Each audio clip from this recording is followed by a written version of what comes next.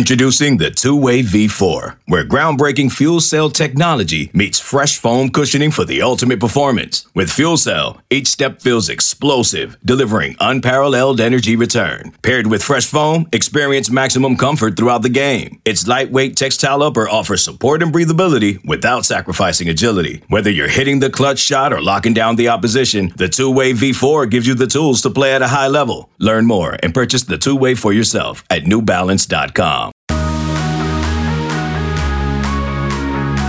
Welcome back into the Lions 24/7 podcast. I am Tyler Donahue. He is Sean Fitz.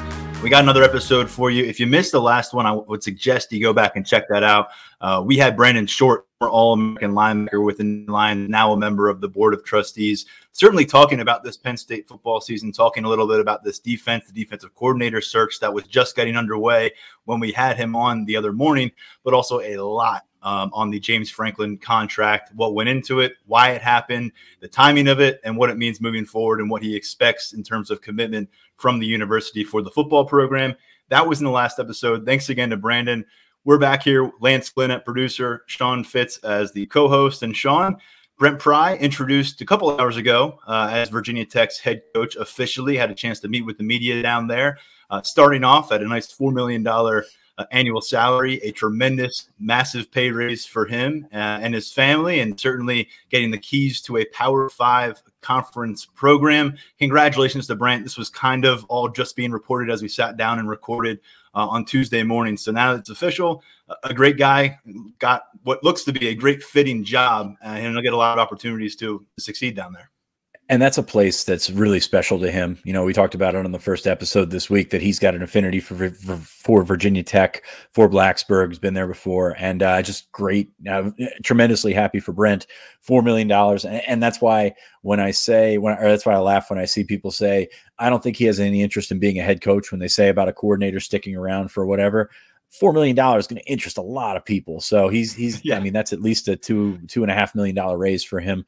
So congratulations to Brent, the entire Pry family. Really happy for those guys.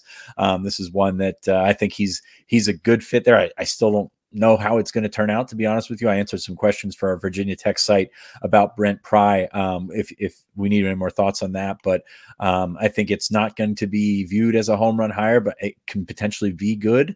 He's got all the potential. He's got all the things that you would look for in a head coach. Just hasn't done it before. I'm just a little surprised that Virginia Tech went the first time head coach route with Brent Pry, but he's got to build a staff around him. Be very curious to see what he does on the offensive side of the ball, especially with that coordinator job, because that's going to be probably the most important hire that he makes coming into his tenure at Virginia Tech. But again, exceedingly happy for Brent Pry. Great dude, amazing to be around. Just great perspective every time you get around and talk to Brent Pry. So we're really happy for him.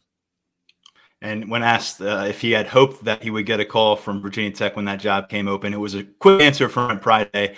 Absolutely. And he says James Franklin knew exactly how he felt about the potential of returning to Blacksburg and being the guy leading that program, and a good fit. Franklin loses his right-hand man and certainly going to have to find a new guy for his staff in terms of on-field responsibilities. Linebackers coach for so many years here at Penn State, the last several years going back to the Big Ten title run as the defensive coordinator. We went over some of the stats. They're quite impressive this year particularly. So, Sean, what is happening right now from a Penn State perspective as Brent Pry settles into his new location? I apologize to our YouTube viewers because I keep looking at my phone this entire time, and that's what it's been the last couple of days, just kind of constantly going in and about. From a Penn State perspective, obviously you got to fill that coordinator slot and fill the linebacker slot. I think that's where it gets a little bit tricky. You look at what Penn State has right now. Joe Lorig coaches the outside linebackers, quote unquote, but Brent Pry was the linebackers guy. I mean, Lorig was there, but Pry was the guy that coached them all up. It's not like you were separating inside linebackers, outside linebackers. I know some places do that with D tackles, D ends, and inside receivers, outside receivers, things like that. But all the linebackers always together at Penn State. A lot of cross training involved. So that'll be an interesting thing when you take a look at what they're going after. And two names have really jumped to the top of or have gotten our attention. I think that Franklin is out there looking at a bunch of guys at a bunch of different levels. You know, I think probably, I don't want to say this is what he's going for ideally, but NFL is a guy, or the NFL level is not out of the question here. But the two guys that really pop up are Jim Knowles, who we mentioned on the podcast earlier this week from Oklahoma State, and then Elijah Robinson at Texas A&M. Elijah, not a coordinator, but obviously a rising star in the coaching ranks, incredible recruiter. I think that's where that wrinkle would come in, is if you bring in a guy like Elijah Robinson, what happens with the linebacker job? What happens with John Scott?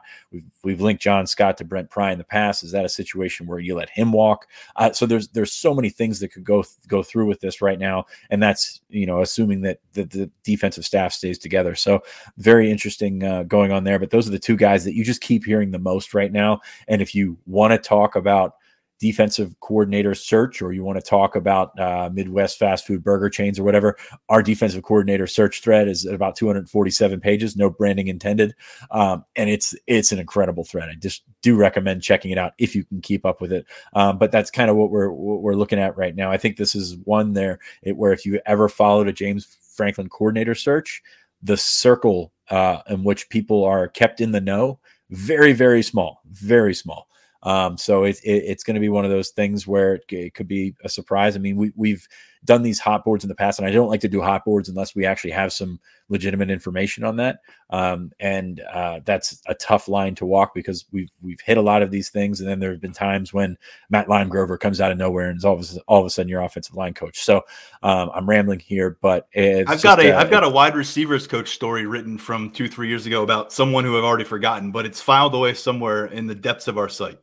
Hey, may want to keep that. You never know when that's going to pop up. We've written transfer stories, we've written commitment stories, we've got quotes from Diego Pounds committing to Penn State. We've got all this kind of stuff locked away in the archives. So that's fun. We don't we're not going to go that route just yet, but always helps to be prepared. But when you're following a James Franklin coordinator search, anything can happen, as you saw last year when there wasn't a coordinator search and Mike Yurcich all of a sudden pops up as Penn State's offensive coordinator. So I think that's the wrinkle to remember. Patience here is something that's going to be necessary. And it's really a small circle of people that are kept in the know. It's a need to know basis. There's a lot of people that apparently do not need to know. First off, neither of those names were LeVar Arrington or Sean Lee. So you have ruffled a lot of feathers out there in our listening audience. The one name that I have been asked about a lot this week, though, recently was on this staff, a guy that I think we miss around campus. And he's trying to cultivate his career now at the next level, is Sean Spencer. Not sure what's going to happen with that Giants coaching staff. Joe Judge, it sounds like there's going to be a leadership change for that franchise. I don't know how that affects Sean Spencer, but is this a name that we should still kind of keep on the stove in some regard before an actual announcement is made? Yeah. I mean, I wouldn't write off Spencer at all, because he's been around. He knows how things are going or how things have gone here. And, he was with Brent Pry for several years. So if you're trying to keep things in that direction, then it makes sense. He's got the NFL experience now, well liked by pretty much everybody that's come across him. So I wouldn't write that off. I mean, I struggle to think, and I said this earlier this week, I struggle to think it's going to be an internal job. You got Poindexter there, Terry Smith there, John Scott's still there. But when Pry got the job, it was pretty obvious that it was probably going to go that route. I just don't think they're in that same situation there. And I think Penn State's in a pretty good situation where you can open up the checkbook. You can make it work for the right guy and go in that direction, especially. And I talked about this in a chat a couple of weeks ago with Jimmy Sexton as James Franklin's agent. That opens up some doors for potential assistant coaches to join him through the Sexton tree. So that's something that can't be ignored as well. So put up a handful of names in our coaching search thread. It's probably already buried by now, but I do suggest checking that out, because I think there's still probably some drama to be here, but if you're playing the odds or anything like that, Knowles and Robinson are the guys that just keep popping up, and I think there's probably a reason for that. And every few minutes something changes in that thread, which is behind that VIP paywall. So if you're not a VIP member, good time to jump in, because we got a lot going on right now. And speaking of things that are happening, we are now under 2 weeks until the early signing period. Penn State, through it all, through a 7-5 season, coming out the other side with this class intact. They're getting close to crossing the finish line. And when you look at the rankings updates from 24/7 Sports, it's hard not to get excited about this future backfield. And I don't want to bypass Beau Pribula, who had a fantastic high school career here at Central York and is the top-rated quarterback in the state of Pennsylvania, highly rated 3-star by 24/7 Sports evaluation. But Drew Aller, who was number 453 in 24/7 Sports rankings when Penn State offered back in late January, is now number 3 in those rankings. Seems like a decent evaluation job there by Mike Yurcich. Obviously, we've been very impressed with what Drew has done. Drew's going to join us on the podcast at some point in the near future, so looking forward to that conversation. But number 3 overall in the country is just pretty incredible when you think about it. He was the top quarterback to begin with. He was a 5-star as of early November, I think it was. Or maybe late October, whenever he was lighting the world on fire as a senior quarterback. But number 3 overall is pretty impressive. I thought that would be one of the situations, and I think I've said this before, where you would wait until you get to San Antonio, you put him up against some of the best, but they apparently love what they've seen from Drew. And, how could you not? Just looking at his tape, can throw it around. Obviously, the big arm, but also has the athleticism to back it up. Just kind of the think on your feet type how football is played today. So it's been really cool. Then you move down further in the 5 stars, and the final one, Nicholas Singleton. I know this is a guy that our scouts are incredibly high on. The total package physically, I think he's going to have an opportunity to play right away at Penn State. I think he's number 20 overall in the Penn State, in the 24/7 Sports Composite. The 24/7 Sports rankings, the lowest 5-star there, but you'll take the lowest 5-star. That's kind of how that works. Safely in 5-star range. At the end of the cycle, we'll end up with 32 overall 5 stars. So having those guys safely in that range is certainly a good sign. Yeah, and when you continue to work your way through that list, and it's a group that we have talked about for a long time, but I just can't get away from the fact that Quinn Ewers was the guy that had that top quarterback spot. Makes that big move, leaving Texas high school football early, going to Ohio State, where he has spent the year on the sideline. So we don't have senior film to compare. And obviously Drew Aller, I think it was 56 touchdowns to 4 or 5 interceptions. Just a phenomenally dominant year from a quarterback all year long for him. While Quinn Ewers was tucked away on the Buckeyes roster. It's interesting. We saw both of these guys at the Elite 11 in the summer. We didn't see them personally, but we saw film. Our scouts were out there. It sounded like it was pretty narrow at first. Quinn Ewers maybe got the edge by the end of the process. But again, no comparative senior film. And the big thing is here, you got the Texas kid going to Columbus and the Ohio kid coming to State College. And we'll see if Ewers sticks with Ohio State. Who knows what happens to that quarterback room. But this is a really compelling dynamic brewing in both these quarterbacks moving forward here in the Big Ten. And then you add Devin Brown, the former USC commit, who's really, really good, committed to Ohio State yesterday. Just kind of, Texas was in there. USC, of course, was in there. I mean, he's one of those national talents as well. So Ohio doesn't State lack for confidence, I guess, right? I mean, you can look at that and say Ohio State's not going to come after Drew Aller in the last 2 weeks. Not that we expected that to happen, but any sort of silver line. I know Penn State fans are always waiting for the rug to be pulled out from under them. So that's at least that's one way it won't be pulled out from under there. But yeah, that's a fascinating dynamic, especially when you talk about bulking up the Big Ten. Obviously, Ohio State is the top dog and has been for a long, long time. And good quarterback play can go a long way in making up other deficiencies there. So you hope that you can get something. You hope Drew Aller can be the number 1 quarterback in the draft in 3.5 years. So he will be here in January. Bo Prabula will be here in January. Nicholas Singleton will be here in January. And, staying in that room, Kaytron Allen will be here in January. There's a lot of guys that will be in hoping to make an early impact for Penn State. Kaytron Allen at number 156 overall. So Penn State with a couple running backs in the top 24/7. Of course, this will be the, I think, 3rd cycle in 4 years, Sean, while they're going to bring on multiple 4-star running backs. Didn't do them much good here in the 2021 season. Nick Singleton going to come up, try to give this room a jolt. Same deal with Kaytron Allen. Elsewhere, another Ohio kid who lives much closer to Columbus than Drew. Caden Saunders at number 86 overall, the wide receiver. Then Dennis Sutton at number 93, the edge rusher out of Maryland, the defensive line. And he's anyone. I think if you had your druthers, we would have loved to have seen Dennis Sutton play a complete senior year and have a junior year. And there's not as much of a sample size to evaluate with him in games as we have for a lot of upperclassmen across the country. 93, when we look back on it, this could seem like a bargain kind of ranking for him if he's able to get healthy and really get going with the Nittany Lions here.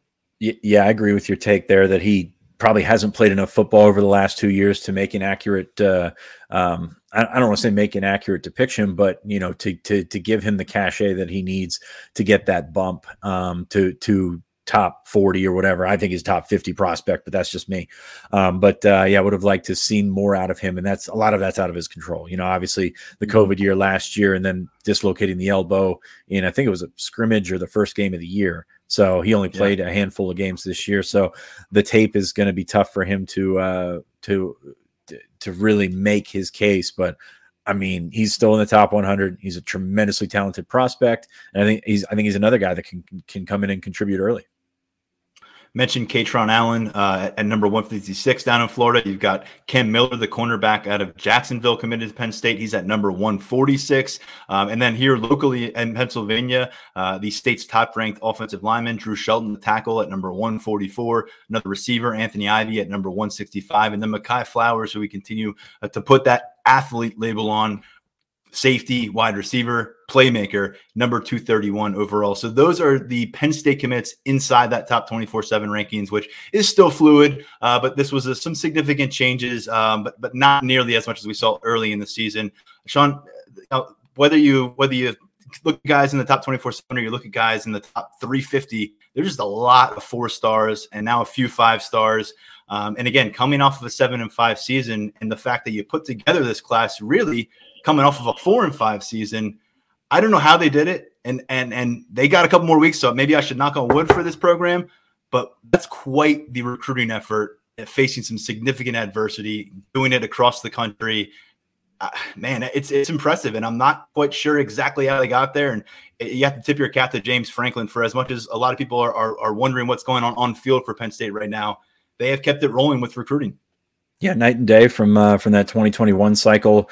Of course, you weren't allowed to have kids on campus until June 1st, but they did a nice job of cultivating those relationships and hit the ground running in June. Of course, July was that month that was just insane when you thought you were getting a commitment every other day or something like that, or I think it averaged every other day eventually. So yeah, they've done a phenomenal job, especially, you look at what they've got right now in a 7-5 season that wasn't particularly impressive. They held on to that entire class, sans Jordan Allen, who, kind of dumped them. So it was really, I would say, incredible job to get that done. Still 2 weeks or 2 weeks from yesterday till the early signing period begins to get those guys across the line. But I mean, you can't really, there's a lot of things you can complain about, but you really can't complain about the effort on the trail in the 22 class. And meanwhile, while everyone's wondering, well, isn't James Franklin sitting in his office, rummaging through a folder, making phone calls? And no, he keeps popping up in people's living rooms or in schools. They are out and about on the recruiting trail. It's interesting because you've got so many of these coaching staffs colliding right now at some of the same schools. And so many of these guys are showing up to schools probably wondering, am I going to still be wearing the same logo on my polo shirt 2 weeks from now? Yeah, I mean, you think about it. Brent Pry was on the road for Penn State earlier this week, and that's kind of it was really one of those things that could change on a dime. You saw with Brian Kelly, it was the same. Lincoln Riley is the same. So really sort of crazy things when you think about how quickly this thing can be, as we said with Penn State fans, pulled out from under you. But Penn State so far staying stable, saying the right things. And I think Franklin being out in front of everything, especially with the contract extension, really helps their cause. I mean, it's one of those things where he's spent 2 years telling these kids, just trust me, trust me, trust me. And then you get 2 weeks away and okay, your defensive coordinator leaves, your linebacker coach leaves. You can still trust me to get the right guy in here, and I'm going to do that. And I think that's really something that resonates, and that's why Penn State hasn't seen anybody really step away from this class. And imagine if they were dealing with the Brent Pry situation and that vacancy and James Franklin job speculation right now at the same time, which is why, like Brandon Short said earlier this week, timing was everything here. And if you see what has happened in college football since that announcement and since the Mel Tucker contract, you're understanding exactly why there was a need to get that done in a hurry before the season was over. And signing day is a big aspect there. Now, Sean, you mentioned there's trepidation right now among Penn State fans because of the way the season went, because of the way recruiting went last cycle, that maybe things are going to get tripped up here at the end, but maybe there's room for optimism. And that's where we jump into with an early 5-star mailbag, because it really ties into the recruiting conversation here. So we drop it in the middle of the show instead. The question actually says, how could Penn State maybe benefit from the chaos the last couple of weeks? Could the shakeup in the coaching market lead to some unexpected opportunities for Penn State with 2022 recruits? And Sean, at this point, there are a lot of prospects out there right now. Maybe thought they'd end up at campuses down in Norman or Gainesville or what have you. And they're all of a sudden circling back to some of those old contact numbers that they didn't think they'd be communicating with anymore. Yeah, there was a couple instances where guys, have not found themselves in the class at the end and have hit up Penn State to say, "Hey, my recruitment's open." Well, here's the deal: Penn State's got 25 commits in this class. Yeah. They don't have spots for the guys that they have been pursuing. I mean, you look at Penn State was at St. Francis yesterday for Jayshon Barham, but then all of a sudden, Derek Moore, the talented defensive lineman, comes onto the market with the Oklahoma shakeup there. So you want to try and get into that just because he's a damn good player on the defensive line, which we've seen as we saw over the weekend against with Michigan against Ohio State. Defensive line disruptors win football games, and that's really so. If Derek Moore were to turn around and say, "I want to come to Penn State," you got to take him, pretty much no matter the situation. Now that's oversimplifying things. Because it's really tough because you're still going after Barham. You're still going after Derek Moore. They were down in Miami with Wesley Besenth, who I just got a notification is going to announce this weekend, the linebacker from Miami. And then some other things happen. Notre Dame opens up. You've got guys that, you were in the top, I would say 2 for Emil Wagner, the offensive lineman from Ohio, who announced for Notre Dame last month. Ty Chan is a guy that Penn State loved on the offensive line. And, as you've seen from the proof on the field here, they need offensive linemen. They love to add tackles. So, I mean, that's kind of the situation where you find yourself, not in a good spot late, but in a spot where you could potentially turn that one on its head. Now, I don't think many of those Notre Dame guys are going to flip considering the moves that they've made, retaining Marcus Freeman as the head coach, keeping Tommy Rees, and Notre Dame really sells itself to a lot of the kids that end up going to Notre Dame. But yeah, you're going to have an opportunity to sit down in front of them and maybe have them give you a chance, which 2 weeks before signing days is pretty much all you can ask for.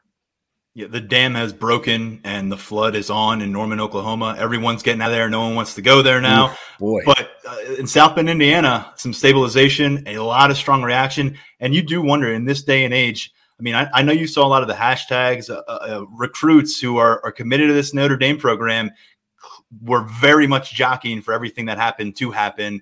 And you wonder now in this day and age where players are gaining more and more and more control of the situation, how much does that weigh on an administration? I'm not sure we're talking about huge numbers here and financial investments, but no one likes to see the recruiting class unravel, and no one likes to give a head coach who's in year number 1, a kind of a shortchanged class to begin with.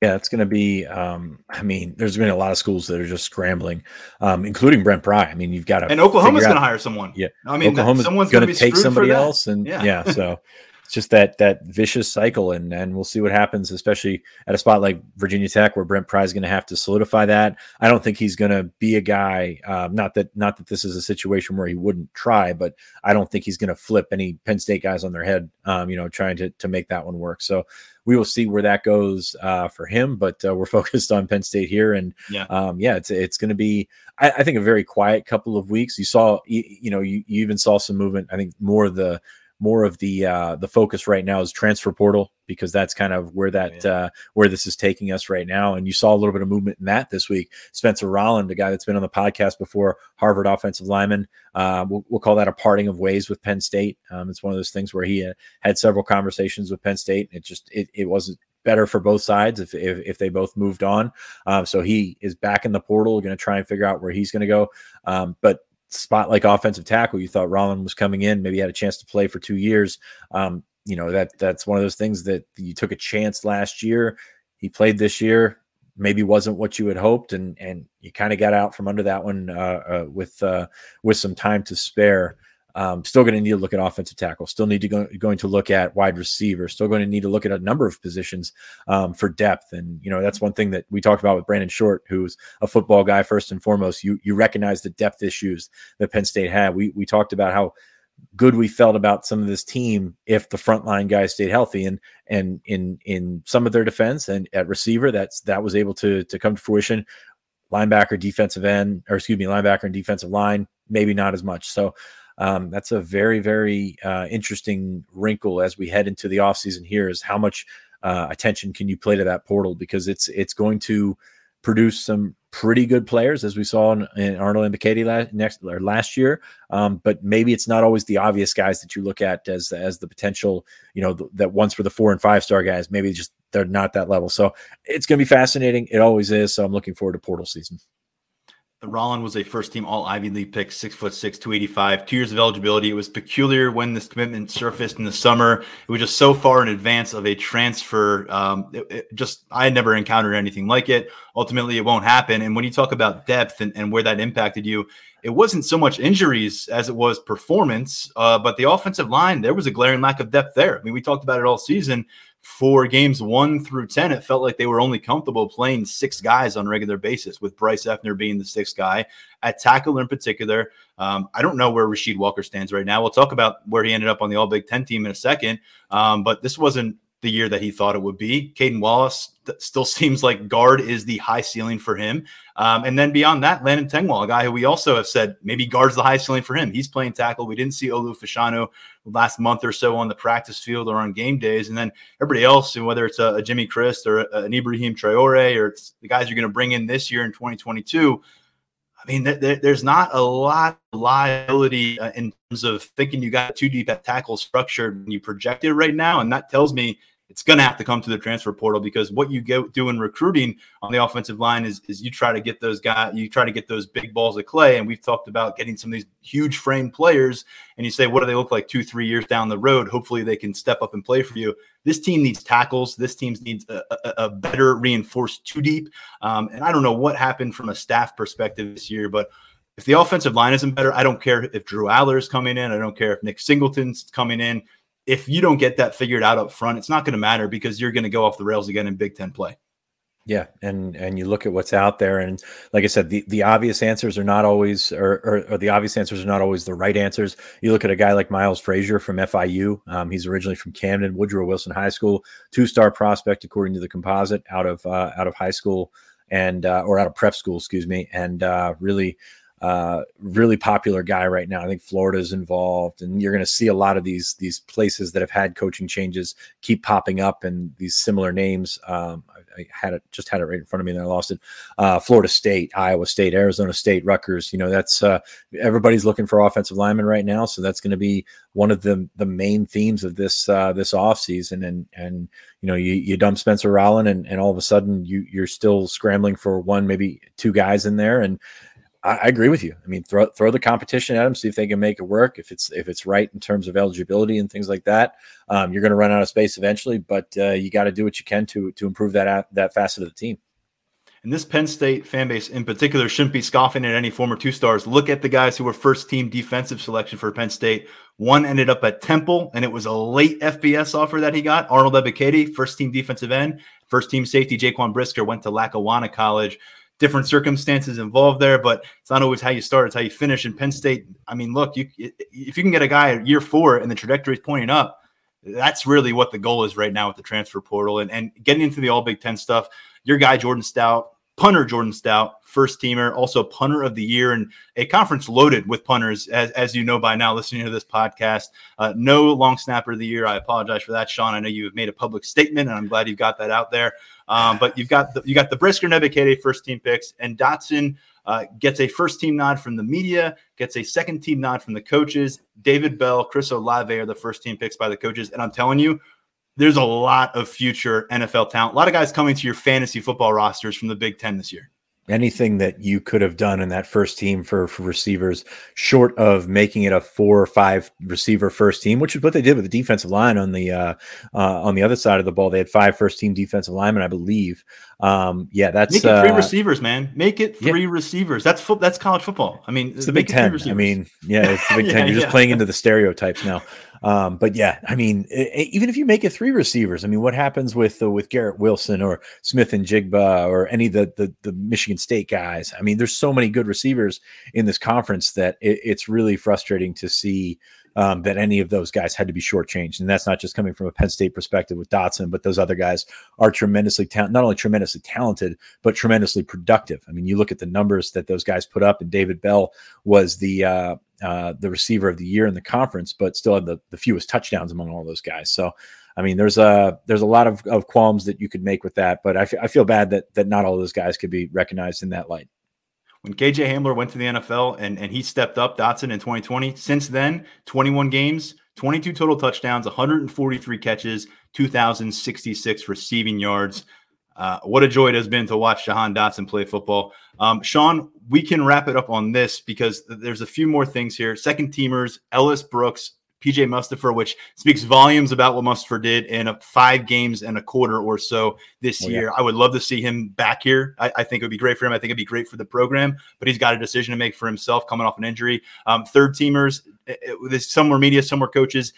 Joey Porter Jr. at cornerback, Brandon Smith at linebacker. You had Jair Brown at safety, Jesse Luketa at defensive end, and then Rasheed Walker, a third-team pick by the media. That was the only other guy who landed on a first, second, or third team offensively, aside from Jahan Dotson, was Rasheed Walker, who got half a third team.